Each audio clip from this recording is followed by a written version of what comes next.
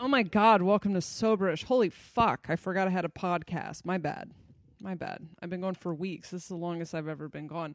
In my defense, I've tried to record a podcast, but I'm pretty fucking busy on this Spaceship of Sadness. Who knew when I saw the darkness from September to December that darkness was going to be inside of me? I think it's inside of you guys too, from what I've heard. I've had to cancel a lot of readings just so I can cry and project my shit onto other people, and the reactions I get from you when I have to cancel those readings lets me know that we're kind of in the same space, right? This is going to be probably a short episode about those things. I'm going to stop trying to get an hour out of myself when I'm in it and just try to get something out. I got to do a Patreon episode tonight too. I've recorded, I don't know how many episodes in this energy. They all suck. Everything sucks in Mars retrograde. Jesus fucking Christ. I know my job is to tell you that everything's going to be okay, and everything is going to be okay, but god damn, it is not fucking okay right now. It's actually all right today, but shit, fuck.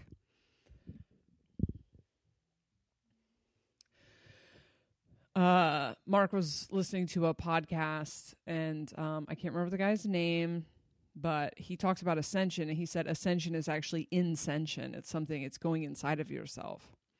And a lot of the, I love that, first of all. I want to try to find that guy and have him on. A lot of what's happening, and I'm still so fucking obsessed with that initiation show on Gaia. It's the only thing I can, like, absorb, but I can only handle it in, like, 5-minute increments every 3 days. He talks about an Orion War. And that it seems like, from what I can tell, what I'm starting to remember of our galactic history, is that there are two different types of existence in the third dimension. That is the external experience, which is everything's outside of ourselves, and the internal experience. And what we call awake is someone who's having an internal experience, and what we call asleep would be someone who is only having an external experience. And a lot of what's happening for those of us who have died to our external experience is we're trying to figure out, like, how do you fly this internal plane? If now that we've realized that the God of our lives is something inside of ourselves, and that the control panel to reality is inside of ourselves, like, that's what this is, right? That's what this exploration is us trying to figure out, how do I fly this fucking plane? And now that I'm flying this plane, where the fuck do I want to go?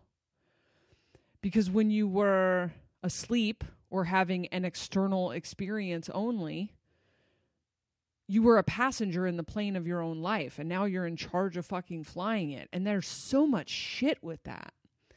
And for some people, they have to experience a death of their external life in order to get to the place where they start to fly their own plane. Either being held in a passenger seat by their belief that they are here to survive. Their success in surviving can hold them in the passenger seat because they are afraid of releasing their security. So this death is happening all over the place. The world is falling apart. It's on fire. All of these things are happening. And they're really symptoms of the birth of the gods. You know, these unconscious gods who've been living on hamster wheels. There's a cat playing with the cord. Take that. Thank you very much, ma'am. This process is fucking brutal. It's goddamn brutal. And I get it. I get why it's this way. I mean, there are days where I'm like, I'm actually flying too close to the sun. This is like, for a while, everybody was just catching up to where I felt like I had been in a holding pattern for a long time. And now I'm just like, Jesus Christ, consciousness is exhausting. Being perceived is exhausting. Creating the reality that you want is exhausting. Waking up when you're projecting is like, this shit is fucking... Timelines are like, poof, you could just hop them just by like daydreaming or fucking like indulging in a garbage fantasy. And next thing you know, you're like, you have to play out a nightmare scenario. It's like, and it's a full-time fucking job being awake right now. And I don't think it'll stay this way, but kind of anchoring in this consciousness is hard. It's hard. And it's especially hard during this retrograde. The death energy that we are experiencing right now is pretty internal. And I don't know what's going to play out in the external. Hold on, I have to remove this cat.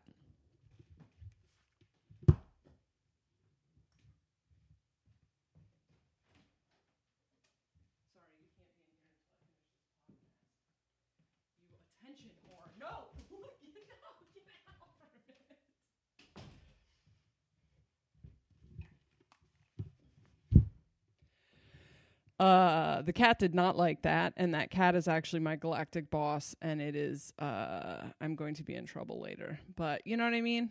Do you like it when your boss rubs her head on your microphone at work? I don't think so. Anyway, I don't know what's going to happen on the external. I don't know how much chaos is going to play out. The anticipation I felt coming when it actually hit, I was like, oh, fuck, I'm in my worst nightmare, which is pretty similar to how I was feeling in March and April. Deep, dark shit. Like, I'm just trying to hang out. And all of a sudden, there's like, hey, have you thought about this terrible thing you did 20 years ago? And then I'm just going to grind on that all night. And I'm like, oh, my God. I'm like falling asleep and projecting. I said I was going to do an episode about projecting. And then I fucking got straight to projecting for 10 days. And it was like, okay. When I would like come out of it a little bit, I would like write down some notes and I'm like, okay, I'm supposed to do a map on projecting. And I've tried to record that episode multiple times and it sucks. So we'll get to that when it's time, I guess. I think right now I'm supposed to talk about the pain that we're in. I get sometimes when you guys are like, it just isn't worth it. Energetically, what it feels like right now is we are just trudging through this fucking long process. It's really not that long when you consider we're closing out a 2,000-year cycle. And most of us in this community listening to this podcast, like you've been awake for less than a few years. But 1 week in this fucking energy just feels like 1,000 years. And then you start to get into the higher dimensions, and then you hit the deep sorrow pockets. Have you guys hit the deep sorrow pockets when you're having a fantastic moment? You're having a moment with love or with your career or with your home. You're like, oh my God, I love this. And then time dissolves for a second, and all of a sudden you're in a memory of the thing you're currently experiencing. Have you guys had this one yet? It's like melancholy. Mark calls it nostalgia. It's like you feel the entire timeline all at once. So you feel the moment you're going to lose this thing or you're going to have to let it go. That one sucks. Not really loving that. There's the nothing exists, right? There's the big pockets of existential dread. Is that what that is? Is that what existential dread is? It's like, what's that goddamn word?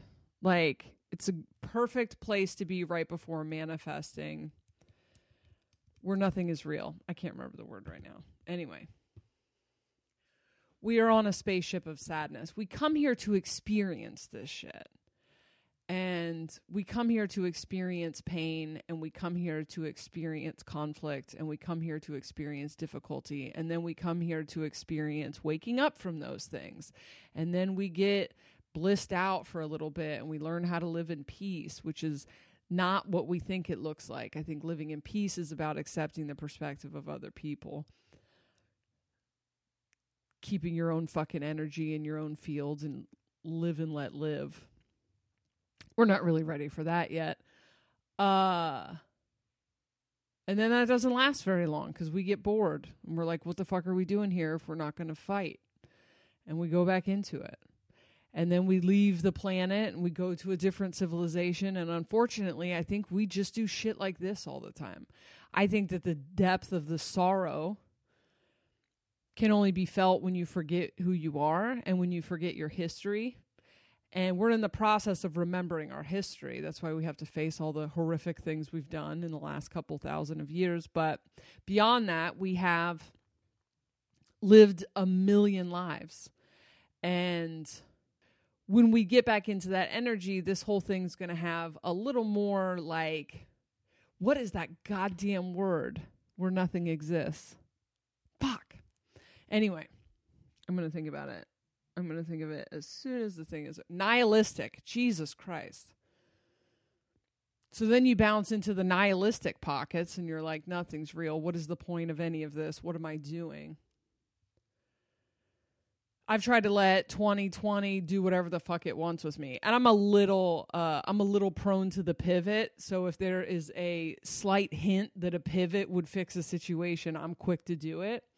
And this was definitely a year of pivots. Oh my God, I got a YouTube comment while I was trying to record a podcast. Anyway, oh my God, the ADD is so fucking intense right now. It's crazy. Anyway, 2020 is like a huge year of pivots.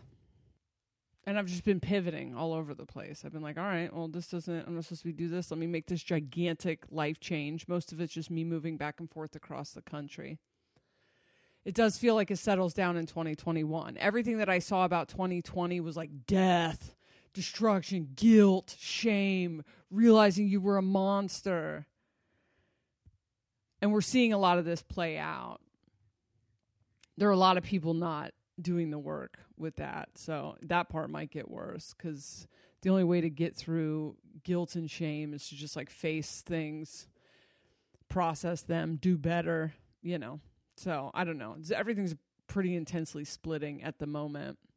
None of these splits are permanent, by the way. Everybody has to wake up because we're turning it into a different planet. So I'm starting to think the people that chose not to wake up until the last minute are the geniuses and we're the fucking idiots. 2021 feels like a breath of fresh air. It feels like there will still be death for people who are super identifying with something. Like people who are saying stuff like when it gets back to normal, those people are going to stay in death energy until they go like, oh shit, a new world was giving birth to, you know. Old. Do you notice how fucking old everyone who's in charge of this goddamn country is? They're all just like old and falling apart. I feel like their limbs are going to fall off when they're talking behind a podium. It feels, it feels like a metaphor. That system's dying. All those systems are dying, but they're just like, the collapse doesn't feel as collapsy at the moment because people are just kind of unplugging. And in 2021, whenever that eclipse is, January, I think, mid-January, the 7D download will come in. It'll take a few months before we start seeing evidence of it, possibly. But there's just kind of I'm not fucking dealing with this anymore from the gods. The gods are just like, we're just going to build something new. Like we're done yelling at the side of this thing. We're done trying to get the system to be something else. And the gods just kind of take over. There's mass awakenings coming with that. The earth is really only going to cooperate with people that are connecting to it. Our bodies are going to drastically change. Something's going to happen in medicine. A couple downloads I've gotten about the 7D download is our bodies are hard drives that store all of our experiences from this life and past lives. And that is the key to disease, weight, everything. And once we figure that out, and it feels like that dot gets connected by science, but I don't know if that's true or not.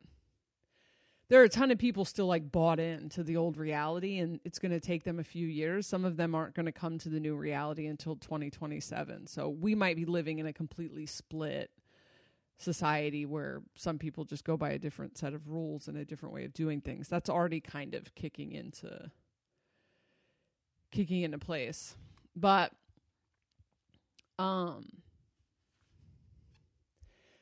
we're in this fucked up energy until mid-November, and then a less frustrating version of it through December.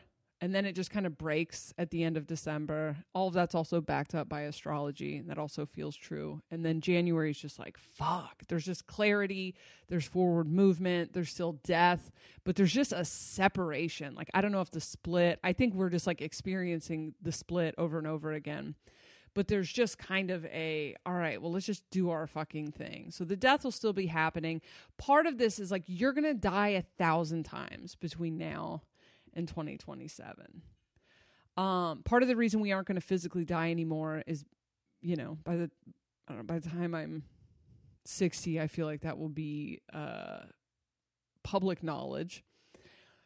But part of the reason that we will cease to need physical death is because we are learning how to die and recreate an avatar over and over again within one lifetime.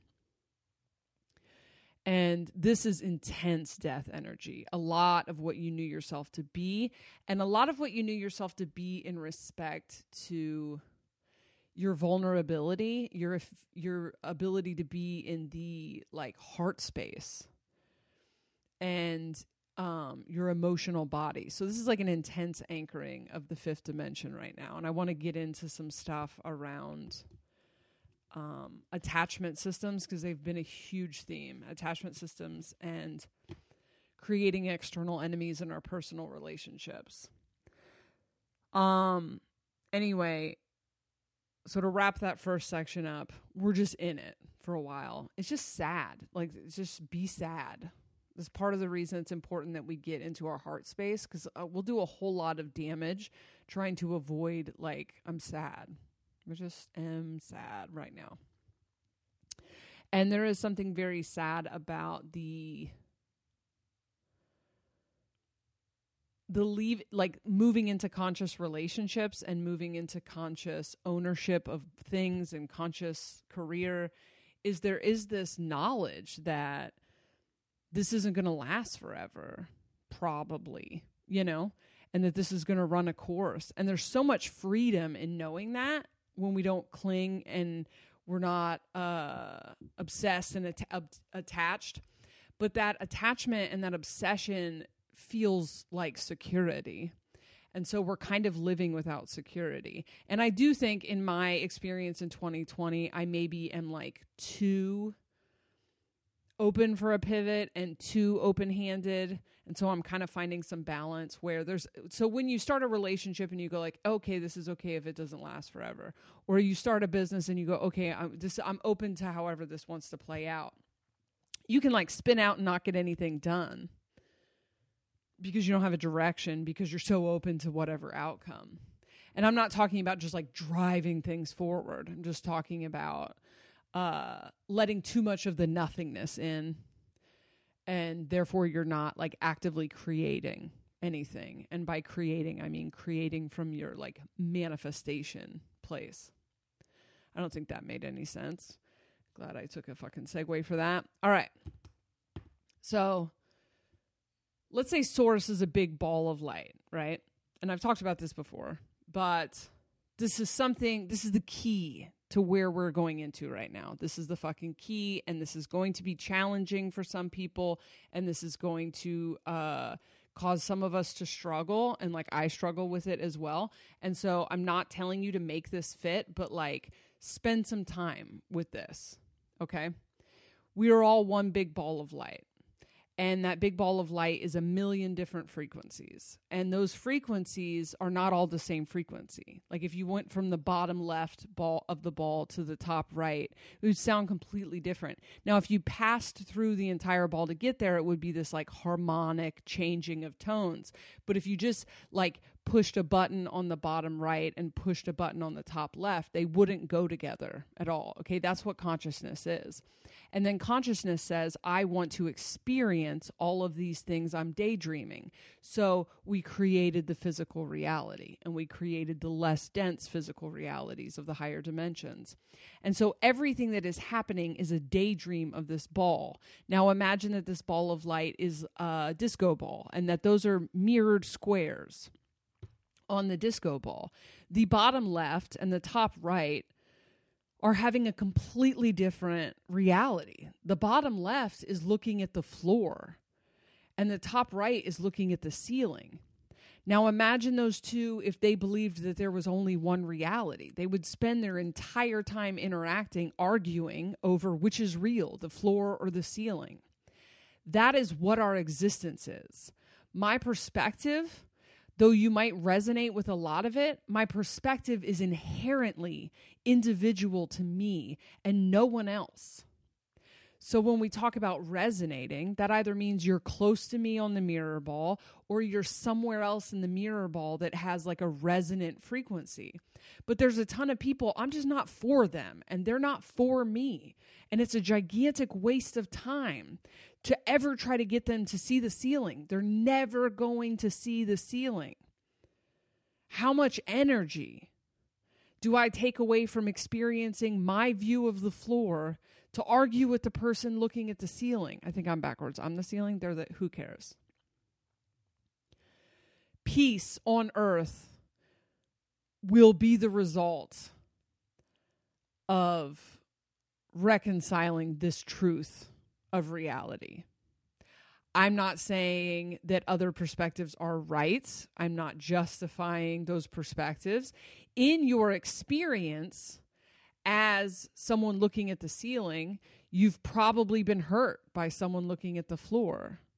Because we spent a whole lot of fucking time colonizing shit, evangelizing shit, trying to like stealing things. You know, we've got a long history of horrific things being done by people infringing on other people's energy. So I'm not talking about that. I'm not talking to victims of that experience. But in your average day, how much time do you spend frustrated by someone whose mirror ball square is just pointed in a different direction? I'm not saying this is something that we have to fix. I'm just saying that this is a fact. And this is something that is integral to our evolution. And just in case I wasn't clear, this is not homework for the oppressed. I've had to do some work recently around my perceived enemies, my external enemies. Because I do have like the sensation sometimes, well, it's just like, we just need these people to fucking figure it out. And then I think, am I self-sabotaging? Like, I'm pretty good at finding the solution to problems. And one of the keys to finding the solution to the problem is like, don't hitch your wagon to anyone else. Like, don't put your happiness in anyone else's control. So if the only way I'm going to be happy is these people outside of me change their behavior, they change who they are inherently as people, how long are we going to fucking wait for that? I do think everyone's going to wake up and stop being such a fucking shitbag, but that could be 6 years from now. So what can we do right now? What can we do with other resonant souls? What can we do? Can we get separate? You know, that's honestly where my mind is. When I'm like, what if I was like given the ability to lay the groundwork to fix this fucked up country, for example? And the only thing that isn't inherently fantasy is to separate into smaller groups of resonant souls and eliminate every like precedence of getting in each other's shit. I mean, I don't agree with the fucking government and all the meddling, and I think it's odd that it's a legal thing whether or not people can get aborted. It's fucking weird to me. Like, what the fuck? I think legal marriage and legal divorce, like, I think these things are nuts. Like, what the fuck do we need someone in our shit for? A lot of it is like residue Christian stuff. None of it resonates. Like, the higher dimensional parts of me are like, we're autonomous beings. We're sovereign beings.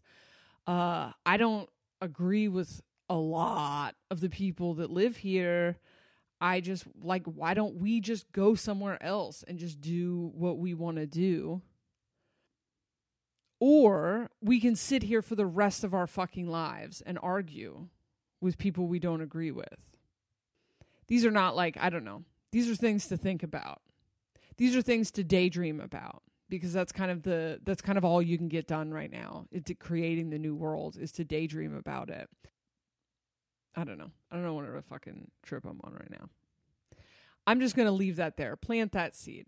Okay. So perspectives. Every perspective is us, but it's pointed in different directions. The map to where, how we create the new world is in that knowledge. I'll play with that more at some point. I want to get into a more micro version of that. I wanted to start to talk about the rebuilding of society, but I guess I'm not ready to talk about it yet. I want to get into it more in personal relationships. I'm getting a lot of calls with this like anxious avoidant thing happening. So I want to spend some more time on that. I think this wound is coming up. This is the anxious avoidant trap is the mother wound. Okay. And when I say the mother wound, I think people think I'm talking about their actual mother. So for those of you that are not familiar with what the mother wound means, at some point our giant energy ball exploded so that we could start to experience individual reality. And first it split in half. The masculine energy split from the feminine energy. When they are healthy and conscious, the feminine energy, how does he say it on that initiation show? The feminine energy is the creator and the masculine energy is the constructor. Okay, so she conceives it. She gives birth to it. He creates it. Like he brings it to fruition, whatever. He builds it. These two energies exploded from each other, and that was obviously traumatic. And the creation of all of reality comes from these two energies trying to reconnect. So that's what chemistry is. That's what love is. That's what fantasy or romance is. It is almost impossible for those two energies to get back together until they heal all of the wound of being separated. Once they separated, the feminine energy, which is not what we had presented to us, right? This like dainty, soft-spoken, fucking weak, needy. That's like toxic feminine energy. Like true feminine energy is like dark, death, and like powerful. And the masculine energy is like, fuck that. I'm going to get eaten. You're going to wear my skin, right? And then, but they're so drawn to each other. And when they get together, it's good for like 5 seconds. And then the masculine energy goes, oh, fuck, I'm getting stuck.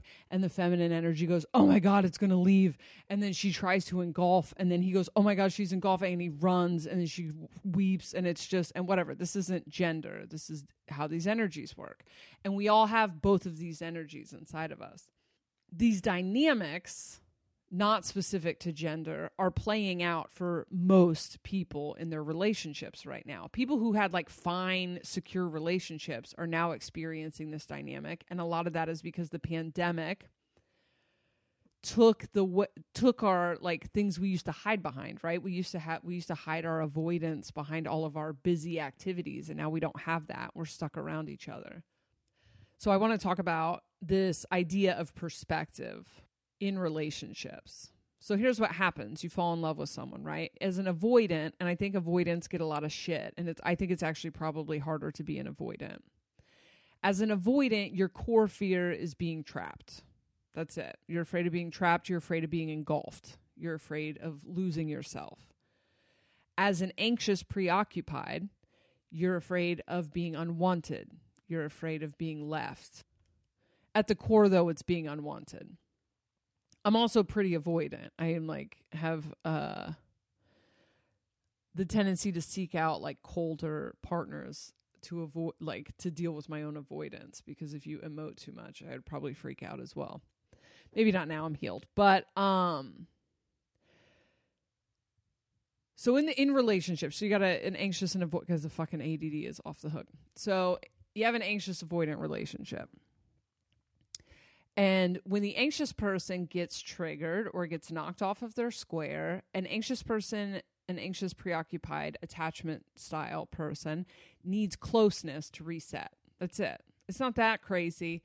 It's actually pretty easy to catch it early if you catch it early. You got a conscious person who's got an anxious, preoccupied attachment style. They have tells. It becomes obvious when they've gotten thrown off of their square. If they're like me, I have like shame in the fact that I need that. And I didn't even admit the fact that I had emotional needs until like a year ago. So it was way worse. It would like come out at me sideways. Now I've gotten better at being like, I need love or whatever. Now, an avoidant attachment style gets knocked off of their square. And anything can knock you off your square. This can be stress. This can be a song that reminds you of a past thing. This could be your partner. This is a big one right now. Your partner does something that reminds you of a partner in a past traumatic relationship. And next thing you know, you're both in your old trauma and you're like projecting that onto each other. When an avoidant is thrown off of their square, they can only feel better if they get distance. And to the anxious, the idea that you can only feel better away from me is like proof that I'm unwanted. But it's actually just how this person is wired. It's just like they can't reset with someone else in their energy field, because when they get triggered, they immediately start to feel trapped. And so their reality is distorted. They're projecting a distorted reality where someone is trying to trap them, someone is trying to trick them, someone is trying to take their freedom or engulf them. They're playing that masculine energy. And the best way to keep a avoidant partner from completely deactivating is when you start to see them get off their square, just back way off and let them go have their space, and then they'll reset and come back. But it's like the opposite of what the anxious wants to do. The anxious sees like that the avoidant is triggered. They want to give the avoidant what they need, which is closeness. And then the avoidant goes, oh, fuck, I am being engulfed. And then they go way inside of themselves, or they like create distance in some other way. And then the anxious goes, holy shit, I am unwanted. And then they cling more. And then these two end up fighting like they're enemies. And these are people that love each other. These are people that at the beginning of the day were completely fucking in love. And now they're like, I knew it. I knew you were the fucking story that I've told myself a million times, that I've experienced over and over again. I knew you were insecure is the catchphrase, right? Because to the avoidant, they think they are secure and the anxious is insecure. And to the anxious, they think that the avoidant is like out to get them and is like fucking with them and is like tricking them and hurting them on purpose. Neither one of these things are true. You're not more secure because you are avoidant. You're just wired different. Someone having emotional needs does not make them like weak. They just react to things differently. You actually have emotional needs. And if you're in a relationship with an anxious, your needs are being met like all the time, because an anxious, they're preoccupied with the relationship. So they're pretty focused on making sure that your needs are met. So it's kind of a luxury in one of these relationships for an avoidant to be like wanting space. But on the flip side of that, the avoidant's not fucking with you. They're not trying to hurt you. They're not out to get you. They need what they need to reset. And them needing space is not evidence that they don't love you. It's just they come back to center in a different way. So what happens in these dynamics, because they are often attracted to each other, and we are attracted to each other because we are trying to heal the mother wound. That's the whole reason we're here, is we're trying to heal this goddamn wound. So that's why it's so important on this podcast that we talk about these dynamics. These dynamics play out in everything. They can play out in your relationship with your parents, in your relationship with your kids, your friendships, whatever. For the sake of this conversation, I'm going to use the example of a romantic relationship. So I have, obviously when I found out about attachment styles, I was in a like way out of balance one of these relationships. And, I kind of took the avoidance, end up taking a bunch of shit. And in reality, avoidance and anxious preoccupied are the two sides of the same coin. As a matter of fact, most people are both. If you're not secure, you are both of these things. And you might tend to be, like, I'm pretty avoidant, so I seek out other avoidant or like at least like kind of cold partners so that I can chase a little bit because it's more comfortable for me to be in that position. When I get avoidant, I deactivate so hard that I kick people out of my life fast. So those relationships, the relationships where I pick someone less avoidant than me, never last because I'm like, I jump quick. Most avoidance, or most like secure people who lean more towards avoidance, tend to like an anxious partner as much as they tend to pretend they hate it. So here's the typical meltdown. Here's the typical way that the anxious avoidant trap plays out. Anxious and avoidant couple are happy, having a good time. Something happens to throw, let's say it throws the avoidant off of their square. Something happens at work, puts them in a bad mood. In order to feel better about what's happening, they need space to themselves. They come home from work, bad day, they are distant. They are distant because they are trying to fix whatever their internal issue is. For the anxious preoccupied, there is hypervigilance happening inside of them. So the anxious preoccupied is innately preoccupied with their safety in a relationship. So for an anxious preoccupied, there is a 24/7 chatter going on in the back of their head about the safety of the relationship, the status of the relationship. Everything that the anxious preoccupied experiences when they're in a relationship, they experience it through the filter of the relationship. You can tell an anxious preoccupied because they often work their partner into every conversation. That does not make them weak. That does not make them dumb. We all have made fun of it. I've especially made fun of it because I am it. That's just how that's just kind of the personality profile.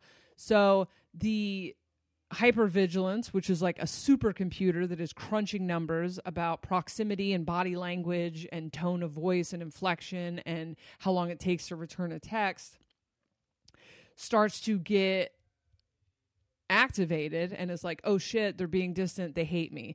Time for an anxious preoccupied is like doesn't exist. It does not matter that everything was warm and fuzzy in the morning. In that moment, this alarm is going off. So typically for the anxious preoccupied, the only thing that resets them is close proximity. For the avoidant, the only thing that resets them is distance. Is like they're both obsessed with proximity, but in different directions.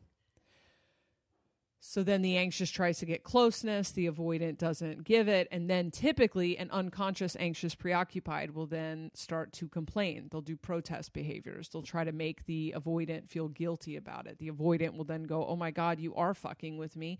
You are trying to take my freedom. You don't actually care about me. You are trying to wear my skin. And then they will end up in a big fight, usually about some petty fucking nonsense that doesn't fucking mean anything. Now, as far as what a solution to this would be for everyone to stay conscious of their tendency to revert to these systems when they are triggered, because ultimately these systems are your security system, and a conversation could have stopped this, right? Because once you get into this place where the anxious starts to project their old trauma onto the avoidant, and the avoidant, who isn't talking about what they're experiencing, is like, I'm already stressed out. I already had this thing happen at work. Why are you now also making it about the relationship? My solution that I'm proposing, that I haven't really tested yet, is that the couple talk ad nauseum about this stuff like I do, and then develop a system for when they are triggered by an external circumstance, that they communicate that as quick as possible.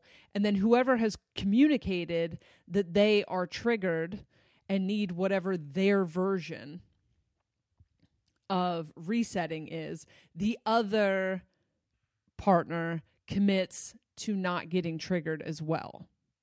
Okay? So rather than being like, oh my God, I can't believe he's being distant. I cooked this whole dinner and he's not even talking to me. Sorry to use gendered pronouns right now. what the fuck, everything, blah, blah, blah, blah, blah. Rather than doing that, let's say the partner comes home and says, I got passed up for that promotion. I think that's a funny example in this group, but I got passed up for that promotion. I'm pretty triggered, and I'm going to need some space. You're loved. You're wanted. This has nothing to do with you, but I need to go inside and kind of deal with this. Boom. We've told the hypervigilance, take a fucking night off. We've let the anxious preoccupied know that you are loved and wanted. And although your programming is going to tell you this is about you, this isn't about you. I need some space. And now your partner is your partner. Because what happens in these situations, as soon as we start to do this shit where we project these movies onto our partners, they become our fucking enemy.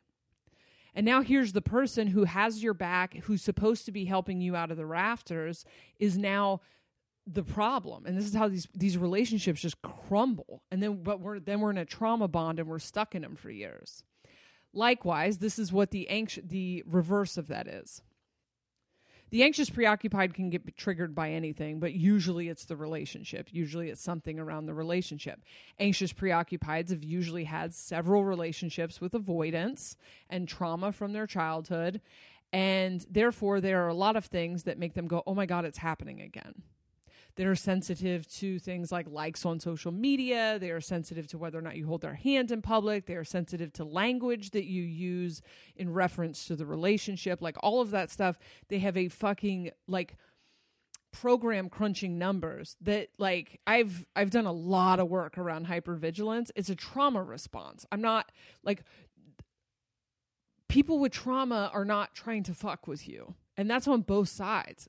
Avoidance is also due to trauma. So what we end up doing, we fall in love with someone and then we use their trauma against them and make them our enemies rather than being like, this person has a different operating system than I do. So rather than pointing it out all the time as a deficit of theirs and making them feel self-conscious about it or guilty about it, why don't I take it into consideration and meet them where they're at?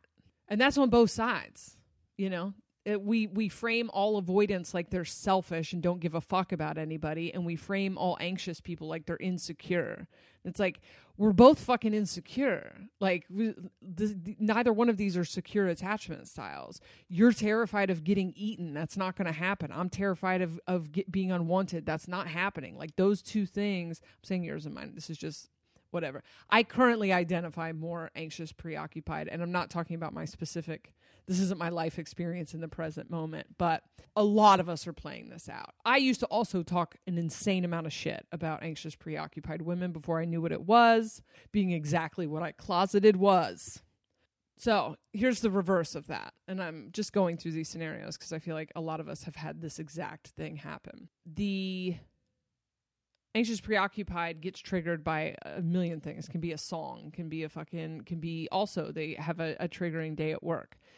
Then they come home and they need closeness. That's all that's going to fix it. If they're in a relationship, they need closeness.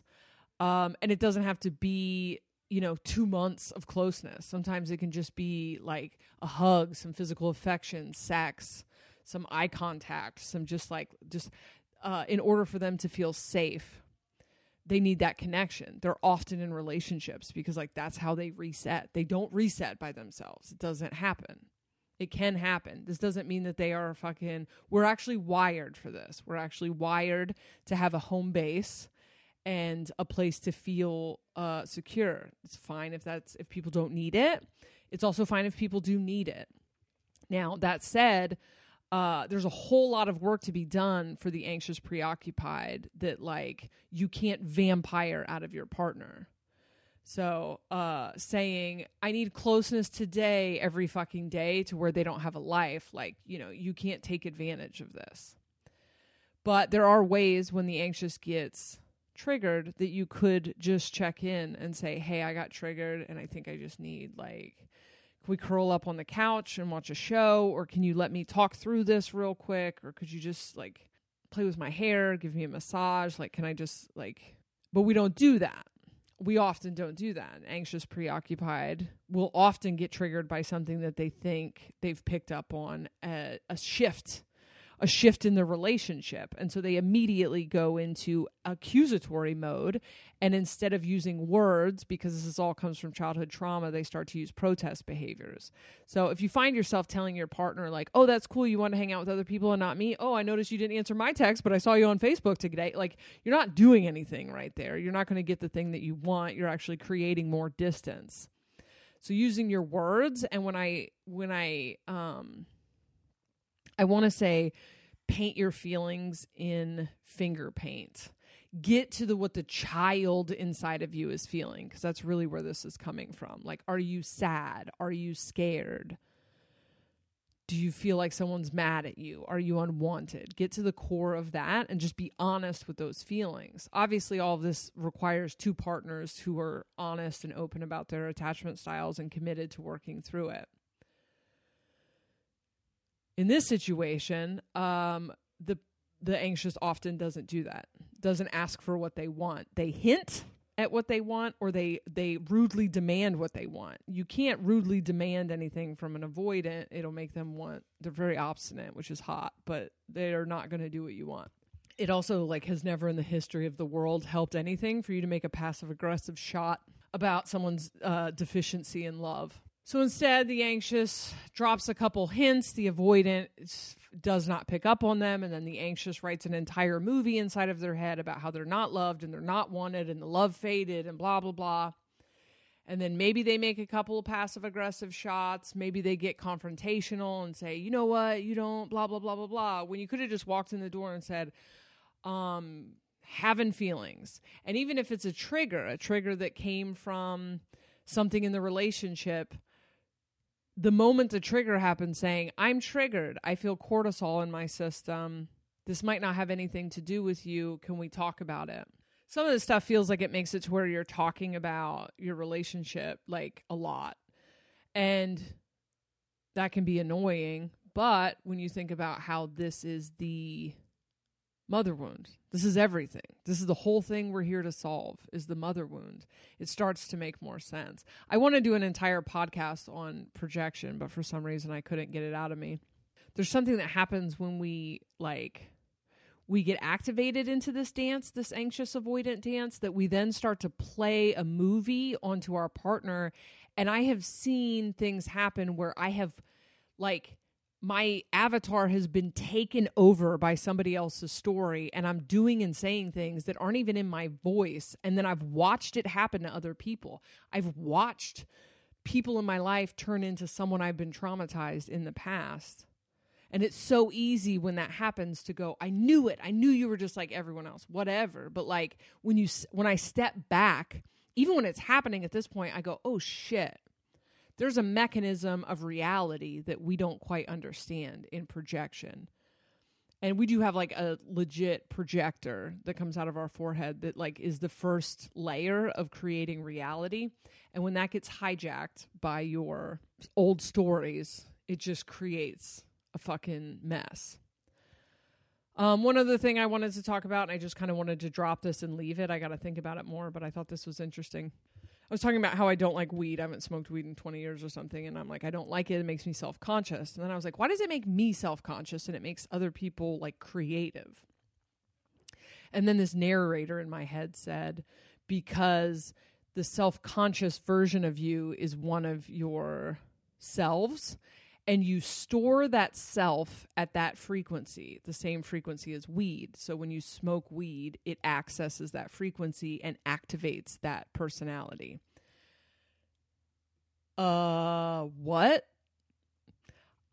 So I've talked before, I talked about internal family systems. I do believe that sometimes what we write off as moods is actually several different versions of ourselves in our minds, and that we would be extremely powerful and effective people if we learned how to control which version of us is at the microphone and at the control panel at any given time. And I believe this was a clue as to how to activate those. That if they're all stored at individual frequencies, then we can use things I wouldn't say weed, I would say sound, to pull forth the aspect of ourself that would best handle the situation. So I'm going to leave with that and let y'all think on that a little bit. I need some more time with it, but I thought that that was pretty interesting. Another thing I wanted to talk about is what we're in right now is the death of the actor and the birth of the writer in your life. Okay. And this energy feels like we're wrapping it up, but we're probably like, this is like a transition that we are intensely in the death process of it, and then intensely in the birth process, intensely in the death process of it through 2020, and then the first quarter of 2021 in the birth. So, yeah, some of this was all over the place. I think I'm going to take a little bit of it out, but I just needed to get a fucking podcast recorded that isn't the worst thing ever. I think this is good enough. Thanks for your patience. I've been really learning. I've been really taking the shit that I say to you guys to heart, and it's hard for me not to be productive. It's hard for me to be a mess. It's hard for me to just sit. I mean, I'm not just really sitting, but, you know, I couldn't get a good episode out, and I just was like, okay, I guess I'm not supposed to do that. And so I haven't put an episode out in a couple weeks, and just trying to stay on top of Patreon. It's a little bit easier because it's like I need people to talk to, but yeah, we have to do things from the feeling flow space as gods rather than the productive space of worker bees. And we're getting there, and we're going to have to stay in this fucking pause energy until we figure that out, because otherwise we're going to be using worker bee energy to try to fulfill God creator shit. And it's not going to work. So, thanks for being patient with me. I hope you're being patient with yourselves. I'm learning to be patient with myself. And there might be some readings open. I don't know. I just open them when I'm like, yeah, I think I'll be in a good space next week. So there might be some open. I'm going to move across the country again. Fuck it. So I'll be a little bit busy with that. But imagination project's a little bit on hold. I've been too emotionally fucked up to really, I didn't have any space for it. So I'll be working on the awakening orientation department when I have space for it again. And I think that's it. Well, Patreon. If you're hungry for more content, Patreon has a bunch of bonus episodes at the $5 tier. At the $10 tier, $10 tier is the best tier. I think we do a weekly energy reading. It's a live stream. We get together, talk about the energies. I draw some cards. $20 tier's all right. I don't like it as much as the $10 tier, so maybe don't waste your money. But $20 tier, we get together once a week, and we talk in addition to the energy update, and we talk about the most recent episode. So sometimes if I had a guest on, we get the guest on a live stream. They're fine, but I just I've been really, really proud of the $10 tier. So, and that's patreon.com/Jessa Reed. You can just go to jessareed.com and find all of that. And I'll talk to you guys soon.